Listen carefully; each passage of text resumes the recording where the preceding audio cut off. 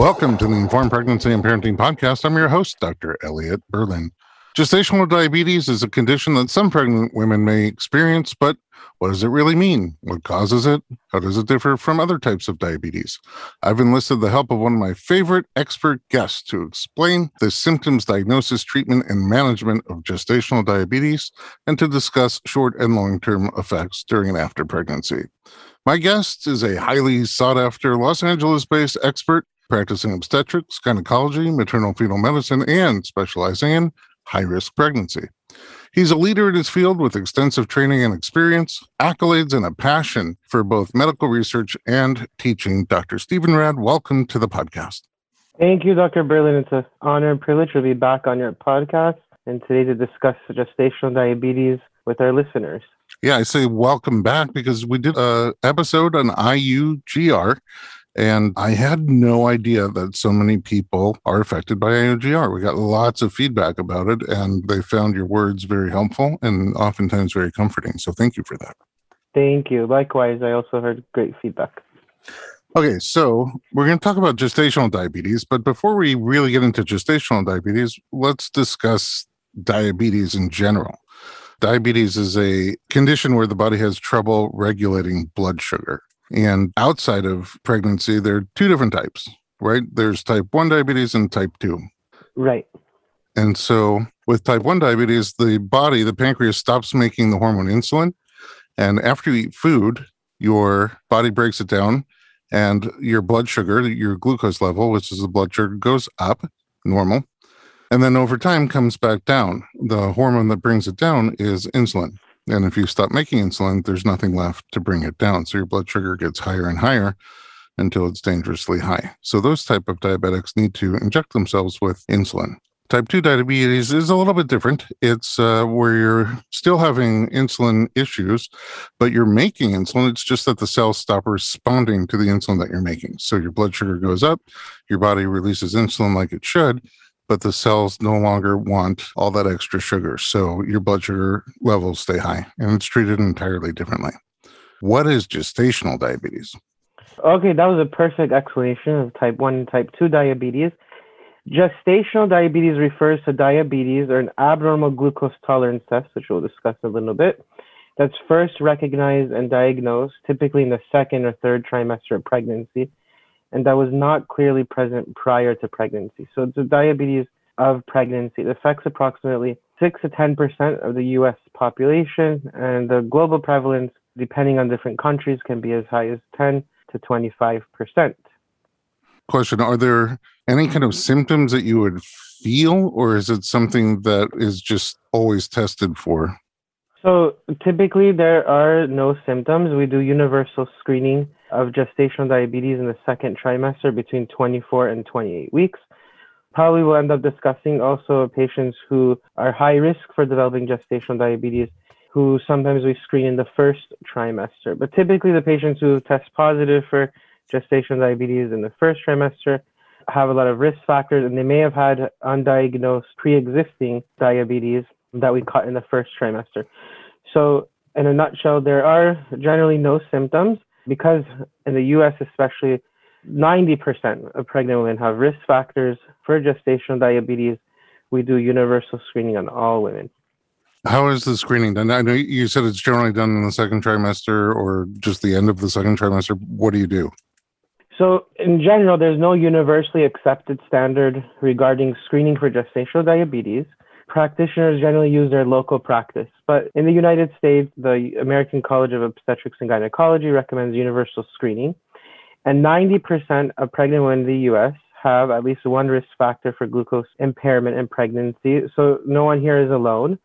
The most common screening approach in the United States is a two-step approach. And that's, again, done between 24 and 28 weeks, since that's when insulin resistance increases. And as you were talking about earlier, gestational diabetes is a diabetes that results from the placenta making hormones that cause or block the insulin and cause insulin resistance. And as a result, your blood sugar goes high.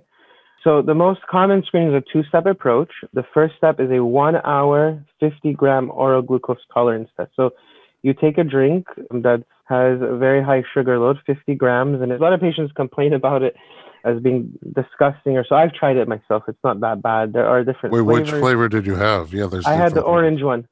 Oh, note to self: if I try it, I'm going for the orange. But there's also like a lemon and is there a red one? I've seen a lemon one, and I've seen a clear one. We have the orange ones. You can put it in the fridge. You're not supposed to freeze it or use ice, though. And it's not that bad. It's like mine was like orange soda, but it's like a syrup, orange syrup, I would say. Actually, it's so sweet, but there's no bubbly like a orange soda, unfortunately. Ew. You have about 5 minutes to drink it. Most people can drink it faster. You just want it over with, but it's not that bad, honestly. You said it's 50 grams of glucose? Yeah, it's 50 grams of glucose. And we'll check your sugar exactly an hour after. And technically for this stuff, you don't need to be fasting, but most women are. And if you screen positive, which if your blood glucose is over 135 to 140, depending on what your provider uses a cutoff, then you move on to the second step. So that's why it's called a two-step approach. And the second step, you take a fasting 100-gram oral glucose tolerance test, which is diagnostic. So the first step is just screening. If you fail the first step, or if you test positive, it does not mean that you have gestational diabetes. It means that you go on to the second step. So a lot of women panic, but most of them end up passing the second step. So the second step is an even more high sugar drink, is a 100-gram load. I haven't tried that one yet, but now after this podcast, I might. Yeah, I do hear a lot of complaints about it. This one I can probably imagine it is worse than the first one. And so you check your sugar fasting before you take the drink, and then check your sugars exactly 1 hour, 2 hour, and 3 hours after the drink was consumed. So there's a total of 4 blood glucose levels, and that's called the 3-hour glucose tolerance test. And we have cutoffs according to the American College of OBGYN, or ACOG, for the fasting, which should be below 95. The first hour, we want it to be below 180, the second 155, and the third hour below 140. If you have 2 or more abnormal values, and that's considered diagnostic for gestational diabetes. So that's a two-step approach. There is a one-step approach, which you can do an in-between drink. That's a 75-gram oral glucose tolerance test. For that one, though, you just have to have one positive test, and you test positive. So providers in areas that use a 2-hour test tend to have higher gestational diabetes rates. So a lot of us prefer still doing a two-step approach, though there is no optimal testing, and both are widely used and acceptable. Lastly, if a patient is unable to tolerate the drink, or they absolutely refuse to take it, you can get your blood glucose checked 4 times a day for 1 to 2 weeks and see if you have elevated blood glucose. So we treat you as if you have gestational diabetes for a couple of weeks, and we gather data. There are some candies or meals or other drinks that have the same amount glucose load.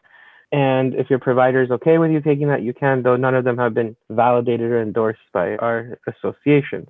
Yeah, so a few things there, just before we move forward. I do know several of our patients, they were not able to keep the 100 grams down.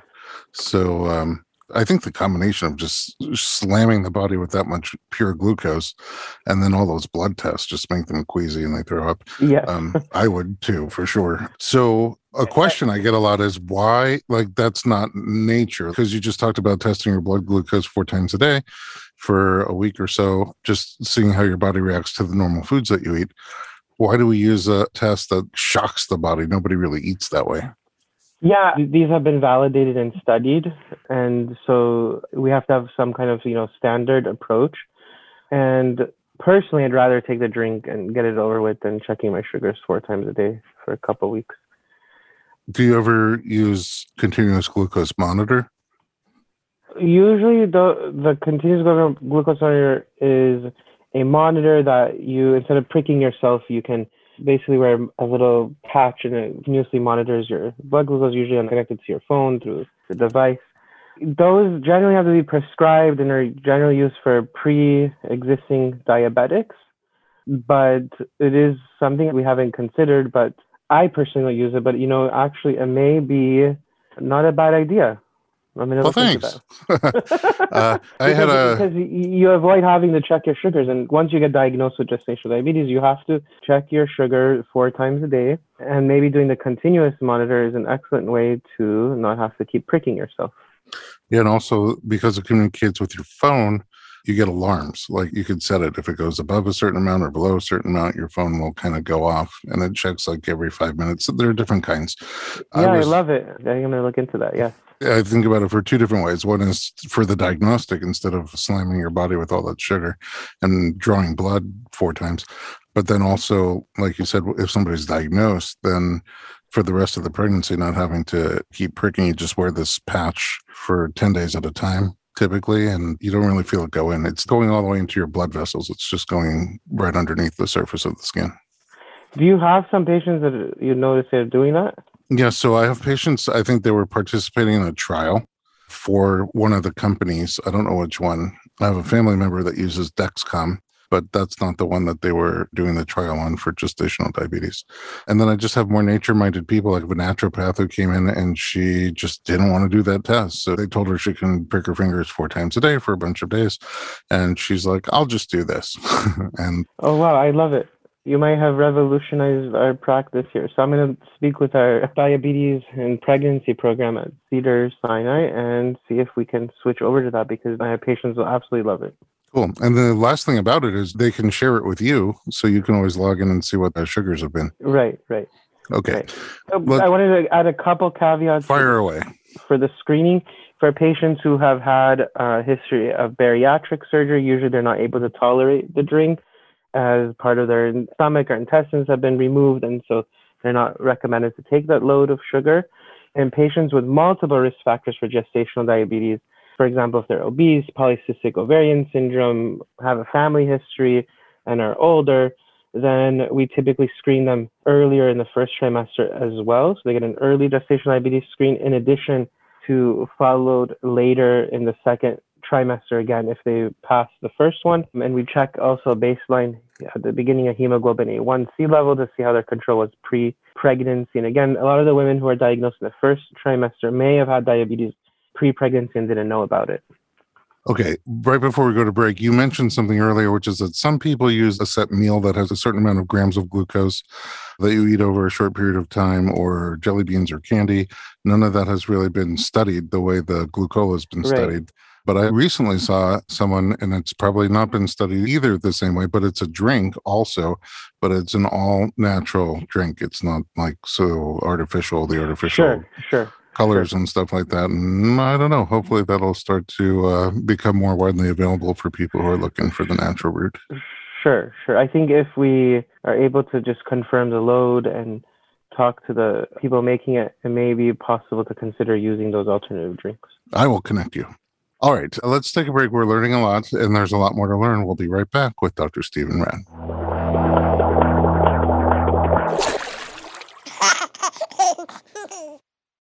Hey everyone, it's Dr. Berlin, and I want to talk to you about something that is close to my heart. Literally, omega-3.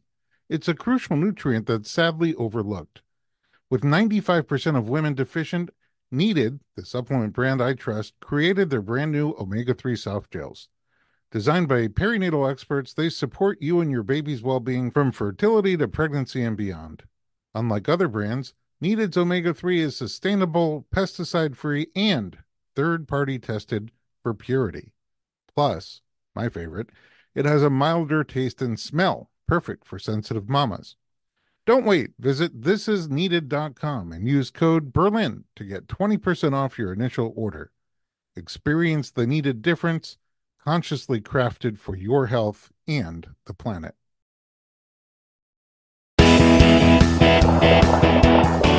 Welcome back to the Informed Pregnancy Podcast. We're talking about gestational diabetes with Dr. Stephen Rad. Doc, before we go into the risk factors that you talked about, we were talking about diagnosis, and you mentioned the A1C hemoglobin test. How is that done, and what does it tell us? So hemoglobin A1C test is just a blood test. Basically, it measures the amount of blood sugar glucose that's attached to hemoglobin, and hemoglobin is a part of your red blood cells that carries oxygen from your lungs to the rest of the body. And a hemoglobin A1C test shows us the average amount of glucose attached to hemoglobin over the past 3 months. So basically, it's a 3-month average, because that's how long the red blood cells lives, of what your blood sugar is. And so it gives us a window into how your blood sugars have been controlled, or your blood sugar levels in the past 3 months, and you can't lie. So there's different cutoffs that tell us if you, for example, have a normal level or prediabetes or diabetes. And that tells us if you're diagnosed with diabetes or if you are at risk for getting gestational diabetes or diabetes later. So gestational occurs just during pregnancy. So the A1C wouldn't tell you that much, right? Or exactly. It tells us about women who we do it typically in the first trimester as a baseline. I actually check it on all my patients. Some providers may only check it in those patients who have risk factors for diabetes. I check it in everyone. You never know. And so it really tells us if someone has pre-existing diabetes or pre-existing pre-diabetes. And if they have a pre-existing diabetes and they get treated starting out in the first trimester, so that's not gestational diabetes, they had diabetes from before that they didn't know.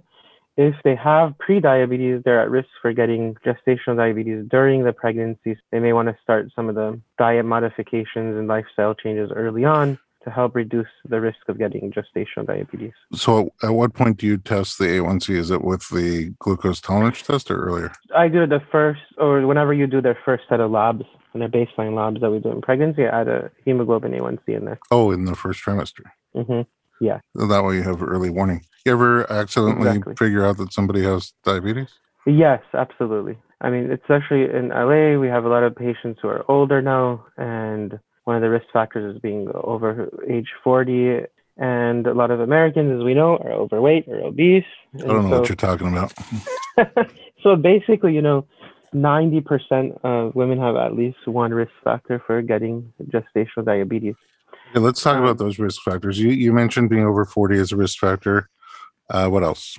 Yeah, so we talked about the elevated hemoglobin A1C or history of pre-diabetes, having gestational diabetes in a previous pregnancy. You may not know this, that there's a 40% risk of recurrence with having gestational diabetes in a previous pregnancy. It's very high. Interesting.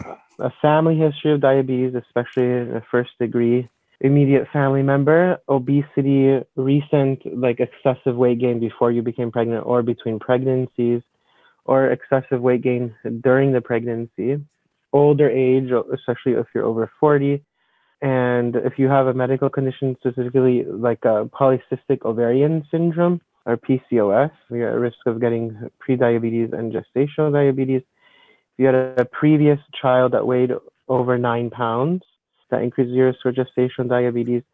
And certain ethnicities such as Hispanic, Native American, African American, and East Asian patients have a higher risk of getting gestational diabetes. So certain ethnicities have a lot of gestational diabetes.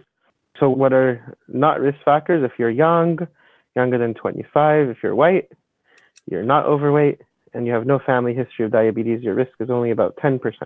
That only constitutes about 10% of the population. The rest of us are at risk. That's why we screen everyone. We do universal screening. I like you said the rest of us. You include yourself in that group of at risk for gestational diabetes. Wonderful. I, once in a while, enough times that I noticed a trend that confused me. With all the risk factors that you mentioned not being there, except potentially age. So women who don't have diabetes in the family, women who are not overweight, but in fact, sometimes I would say low body fat and are white and they're not carrying very large babies, but they still show a high glucose level in their fasting sugar. And sometimes, depending on how aggressively it's treated, they'll end up on insulin. Have you seen that at all, or am I just dreaming? No, absolutely. And so these are just risk factors, but the point is that's why we do universal screening, because you may be surprised anyone's at risk. And so the question is, we talked about what diabetes and gestational diabetes was, but we really didn't talk too much more about the physiology of it. So pregnancy is a state of insulin resistance, and it's really mediated by the placenta secreting certain hormones that causes insulin resistance.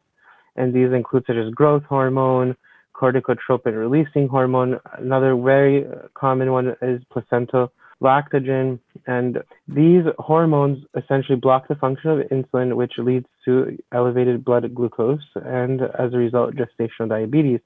And gestational diabetes develops in women whose pancreas can't overcome the insulin resistance that's created by these placental hormones. And as a result, you need insulin in order to get your blood glucose and your blood sugar into the cells for use. And so if your insulin its function is being blocked, then you will have gestational diabetes, and that can happen to anyone.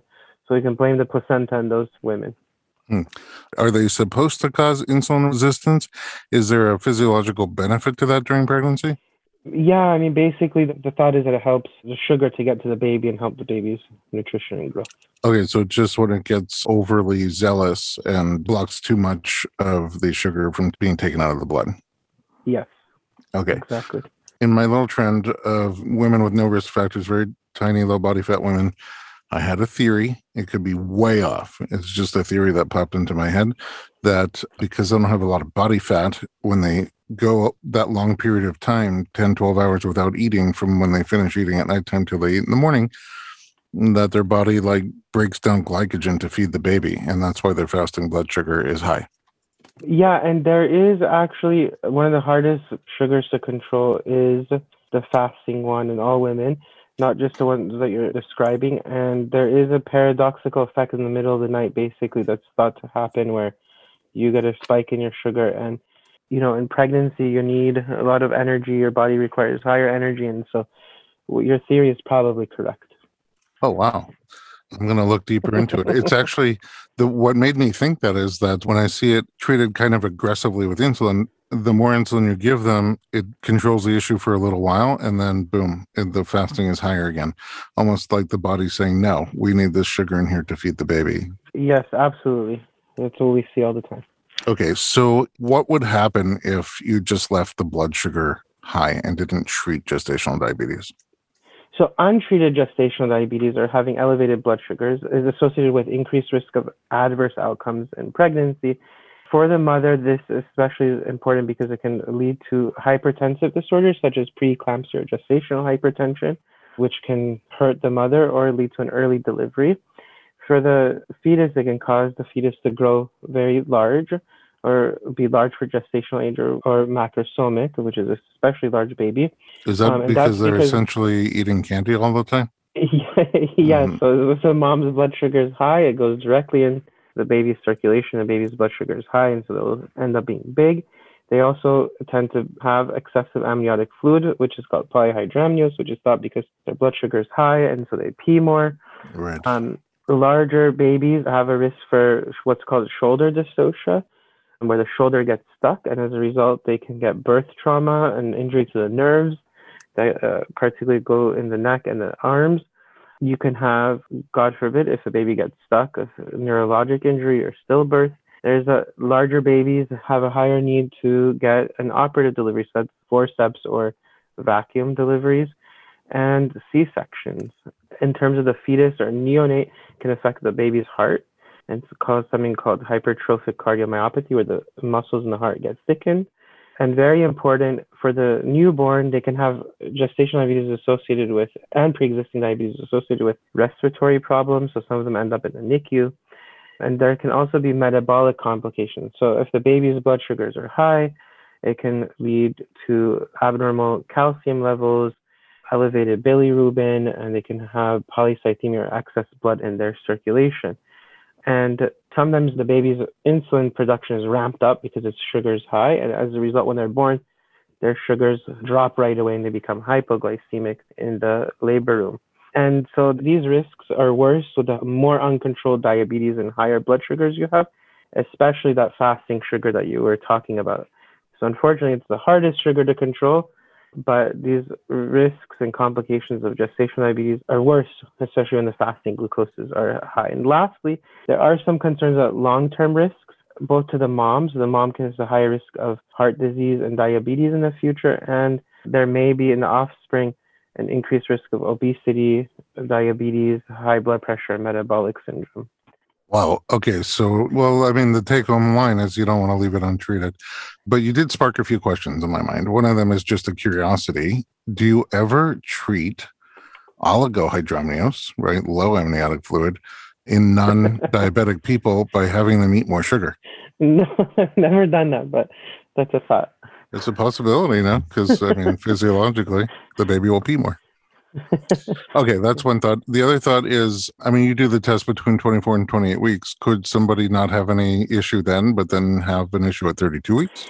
Yes, absolutely. So typically, the second trimester, 24 weeks, is when we screen, like we discussed, or in the early first trimester. Those who later are found to have a big baby, for example, at 32, 34, 36 weeks, sometimes we suspect that their insulin resistance may have happened after they got their diabetes test, so especially if they got their diabetes test on the earlier end of the spectrum. And so we sometimes do another glucose tolerance test later in the pregnancy if we want to rule out diabetes again. Okay, that is a lot of information. We've talked about what diabetes is. We've talked about different types of non-gestational diabetes, like type 1, type 2. We've talked about the physiology that's quite different in gestational diabetes and the hormones of the placenta that cause it. And we've talked about risk factors, and we've talked about what happens if you leave it untreated. We're going to take a break, and when we come back, we'll talk about management and treatment.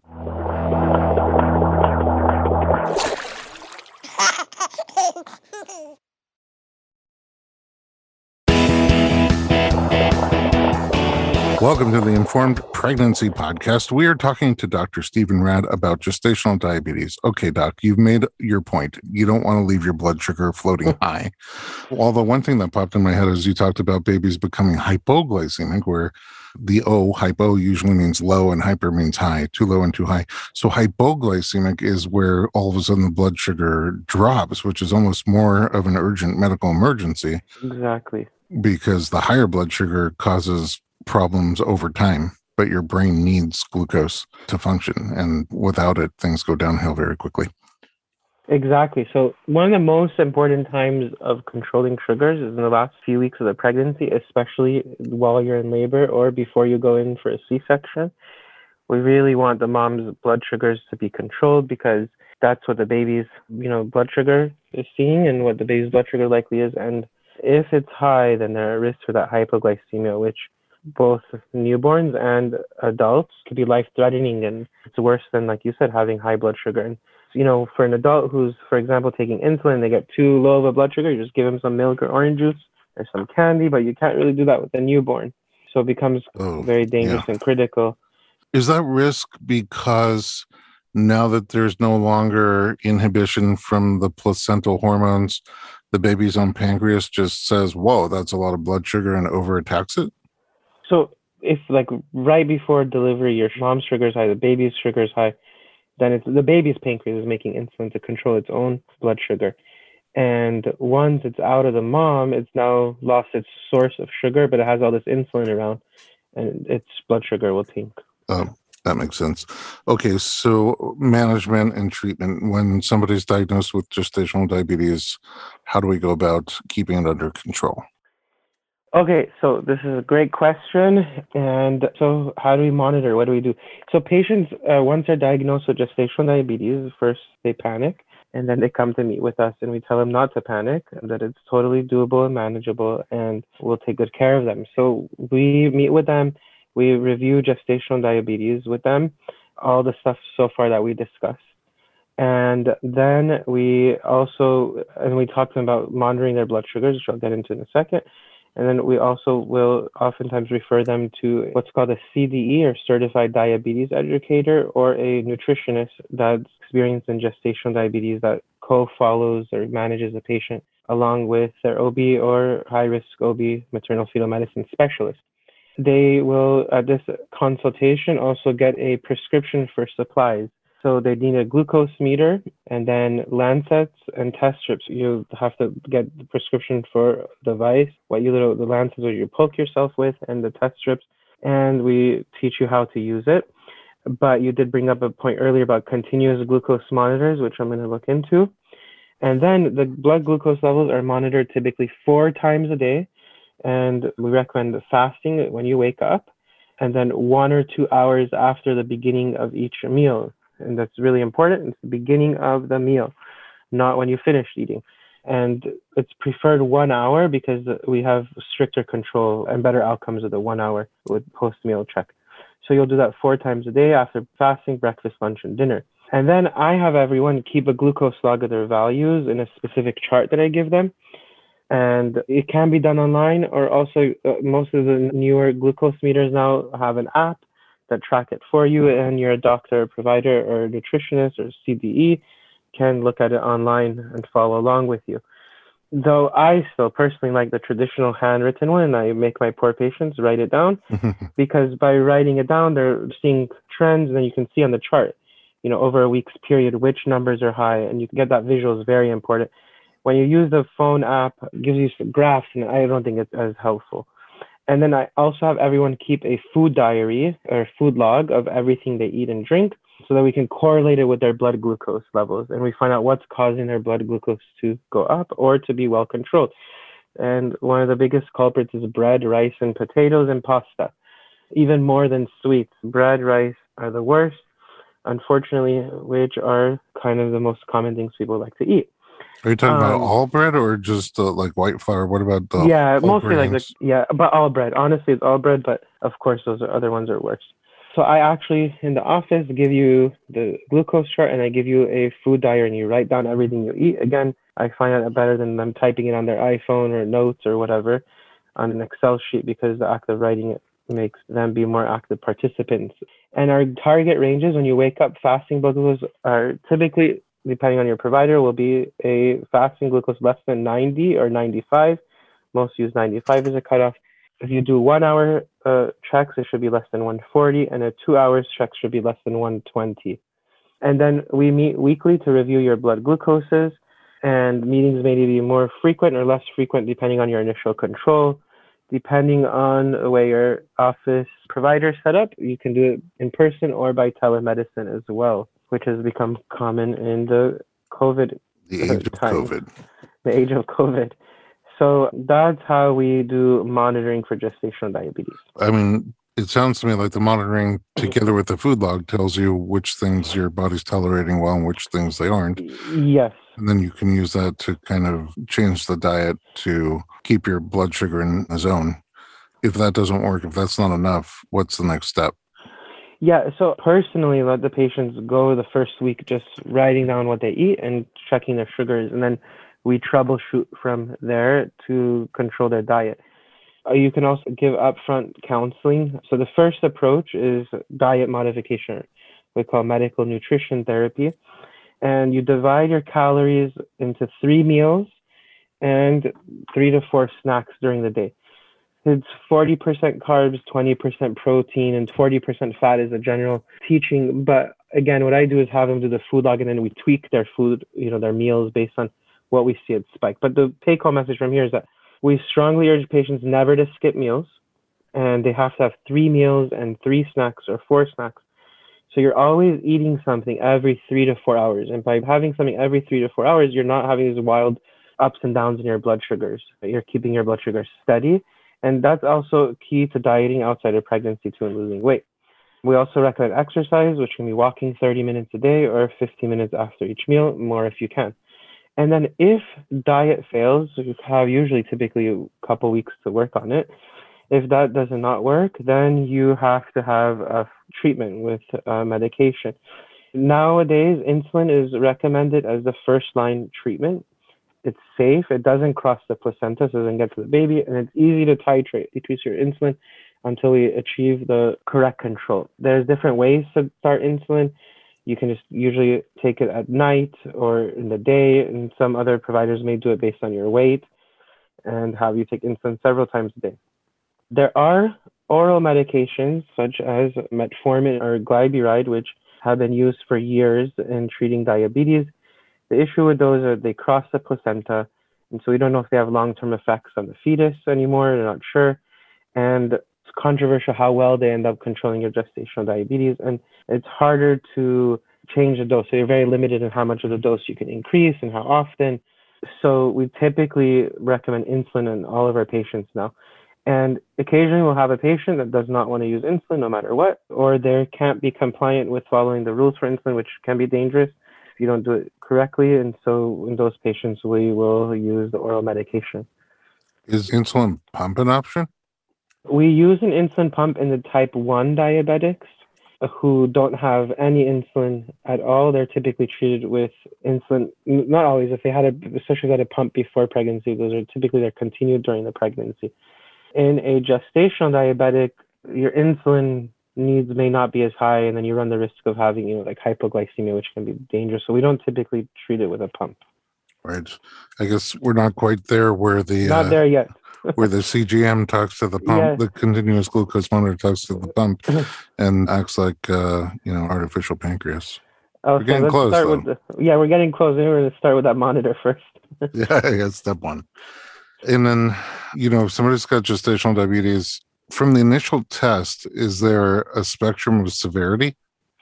Yeah, so actually, we talk about a two-step approach. If you take the first 50-gram load, drink in the two-step approach, the cutoff for that is 135 to 140.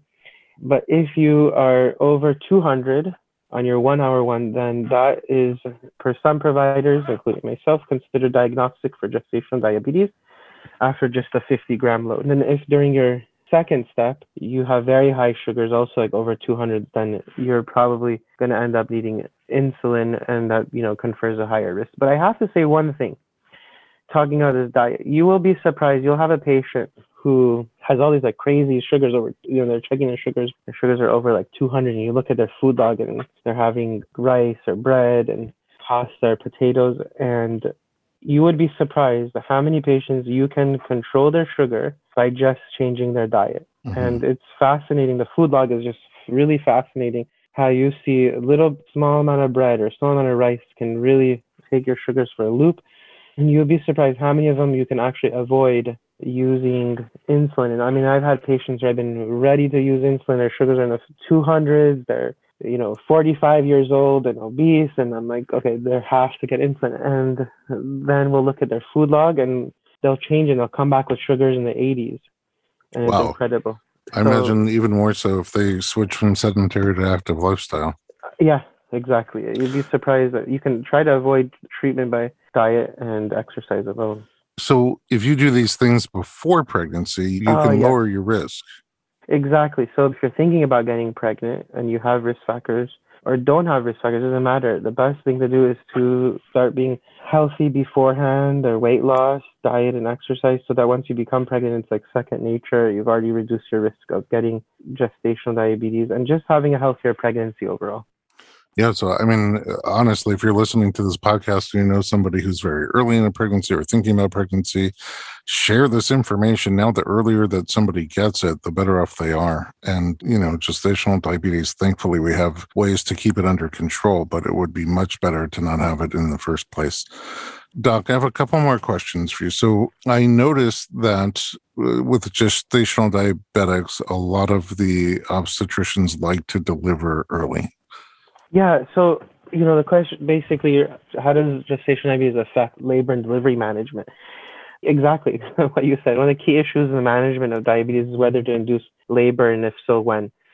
So the goal of gestational diabetes is to have excellent control of your blood sugars, and when it comes to labor and delivery, we want to avoid stillbirth, too large of a baby, and the risk of having a too large of a baby, or macrosomia, are large for gestational age, which include the shoulder dystocia and the baby getting stuck, and birth injuries, neurologic injuries, or needing to have a C-section. So that's where the optimal timing of delivery is questioned, and whether or not delivering early can reduce some of those risks. So typically for the diet-controlled diabetics, typically labor does not have to be induced, though some providers may recommend induction of labor between 39 and 41 weeks. But typically those that are diet controlled, they have a higher risk of the complications, but not as much. For patients who are medication controlled, or what we call GDM-A2, by the way, we didn't really talk about the different nomenclature, but A1 is a diet controlled, A2 is medication controlled. Typically, we're recommending induction of labor at 39 weeks. Early delivery for gestational diabetes at 37 to 38 weeks is only recommended if the diabetes is really poorly controlled, or the patient's not being compliant with their treatment, or if they have a concurrent medical condition like high blood pressure. We talked about respiratory. Some of these babies with diabetes have a higher risk of respiratory difficulty at birth, and so earlier delivery and early term deliveries also have an increased risk of respiratory complications. So we really want to avoid earlier than 39 weeks unless it's really necessary. but sometimes it's necessary to reduce the risk of stillbirth. And lastly, if you're being induced during labor, we'll monitor your blood sugars, and if they're high, sometimes you'll need an insulin infusion IV to control your blood sugars, because we want your blood sugars to be perfect just before the baby is born for the reasons we talked about, like hypoglycemia. And if your estimated fetal weight on an ultrasound shows that the estimated fetal weight birth weight is over 4,500 grams, which is about 9.5 pounds, then you are offered or recommended to have an outright scheduled cesarean delivery to avoid birth trauma. You can decline, but it is offered to you, and that's according to the American College of OBGYN, not just because your OBGYN is scared. Yeah, I mean, sometimes we're all scared, from liability. I don't blame anyone for practicing defensive medicine, but my question on that one is, can't the estimated fetal weight be off? Yes, unfortunately. So if the labor, couldn't someone just try labor, and if things aren't progressing smoothly, then switch over to cesarean? We had a podcast earlier about UGR, and we talked a little about the error in ultrasound. And with small babies, the estimated fetal weight tends to be pretty close. With the large babies, unfortunately, you can be off by a lot, and they come out smaller than you predict, and they think you're not a great doctor, but it's the truth. So I always warn the patients that we're measuring your baby to be large. In truth, that ultrasound is not perfect, especially when we get to the larger weight, so it may come out smaller. It just depends on, if you're on the border versus you have a very large baby, or clinically, depending on the risk factors and the maternal size, etc. But definitely, the error in ultrasound needs to be taken into account. But there are strict criteria according to ACOG, and if the estimated fetal weight, even though it can be off, is above this weight, you have to recommend a C-section to the patient, with the caveat telling them that honestly it may come out a little bit smaller. We may be wrong, but we're trying to be safe. You just have to offer it. You don't have to force it. Yeah, we never force it. Yeah. Right. And the other thing is, I don't think it makes you a bad doctor. The idea is that you're looking for a potential problem. So when you have a reading with a margin of error, you're like, it could be as high as this, yeah, which could be a problem. We know it could be lower than that as well, and may not be a problem at all. And likewise, it could come out bigger than you say. So there's a margin of error in both directions. Right. So I just practically, anecdotally, I see the measurement be off more in the overestimation of larger babies than the underestimation of smaller babies at the big end of the spectrum, because nobody's really that concerned if the baby's 8 pounds. Right. So we're just looking for a potential problem. And, that's why a lot of people are told, hey, your baby might be as big as 9.5 pounds, and it comes out 8 pounds. And they're like, but you said it was 9.5 pounds, but we don't know. It's just an estimate. Okay. I have one question, personal. And again, I don't know if this is a trend or not, but my wife had gestational diabetes with 2 babies and not the other 2. Interestingly enough, she had it with the first 2 and not the second 2. Oh, wow. And then also when she was treated with insulin for the first, maybe like 2 days before she spontaneously went to labor, she gave herself insulin and then just about passed out. And what happened was her blood sugar normalized itself out. Is that something that happens, or is that just us?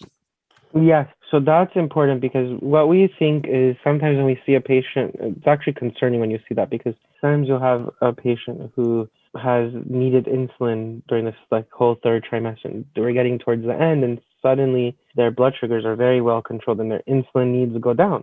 Or in your case, your wife almost passed out or did pass out. And so the thought behind that is that the placenta is starting to dysfunction towards the end. As you know, as the pregnancy progresses, the placenta gets old, so it may not be making those hormones as well. And we start to get worried about placenta dysfunction in those patients who suddenly need less insulin, or suddenly their sugars are amazing on the insulin they've been, and we've had to lower the dose or be more careful. So that's probably what was happening, is that the placenta wasn't functioning as well, which has its own concerns in terms of the baby getting nutrients and oxygen and growing. So as an optimist, I hypothesized the other way. I mean, she doesn't have any of the risk factors except potentially age, although she was pretty young at that time. And she was very thin, not a lot of body fat, and she had that fasting sugar that was really hard to manage. Every time they gave her more insulin, a week later it would go up higher.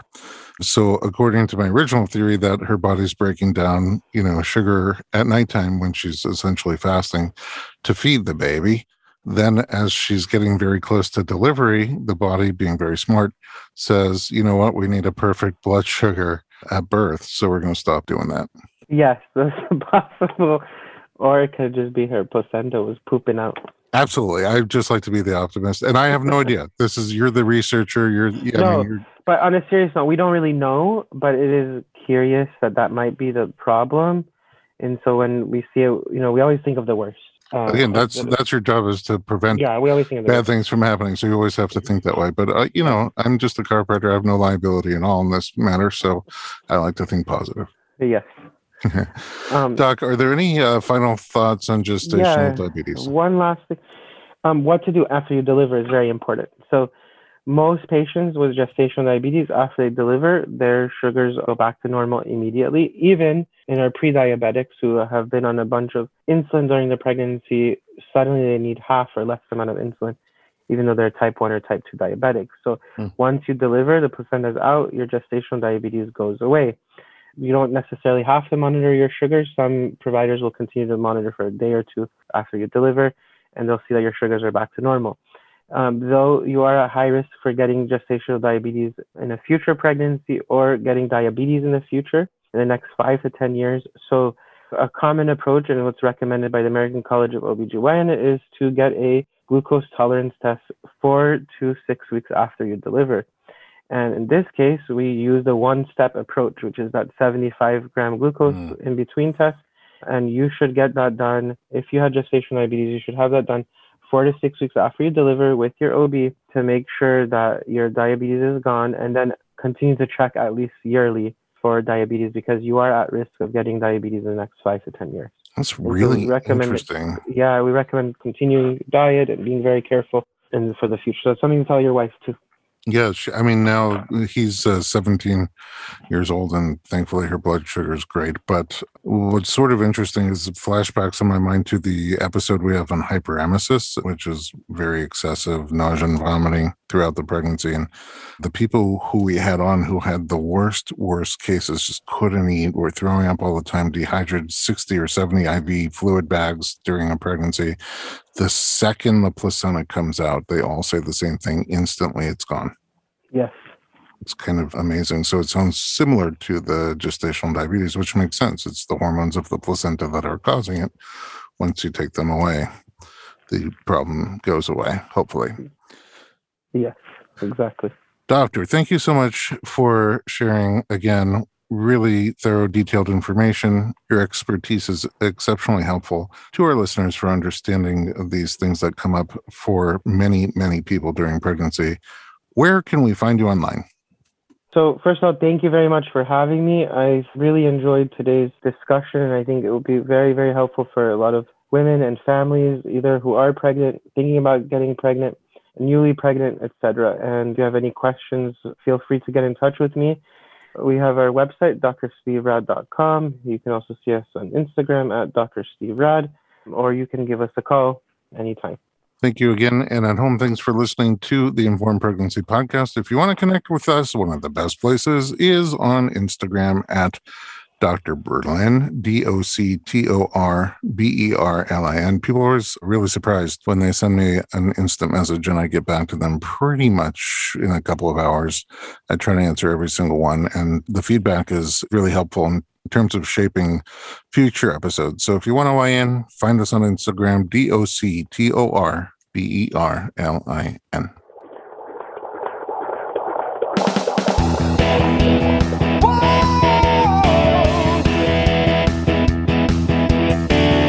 Doctor, give me the news. I got a whole lot of questions for you. This kid's gonna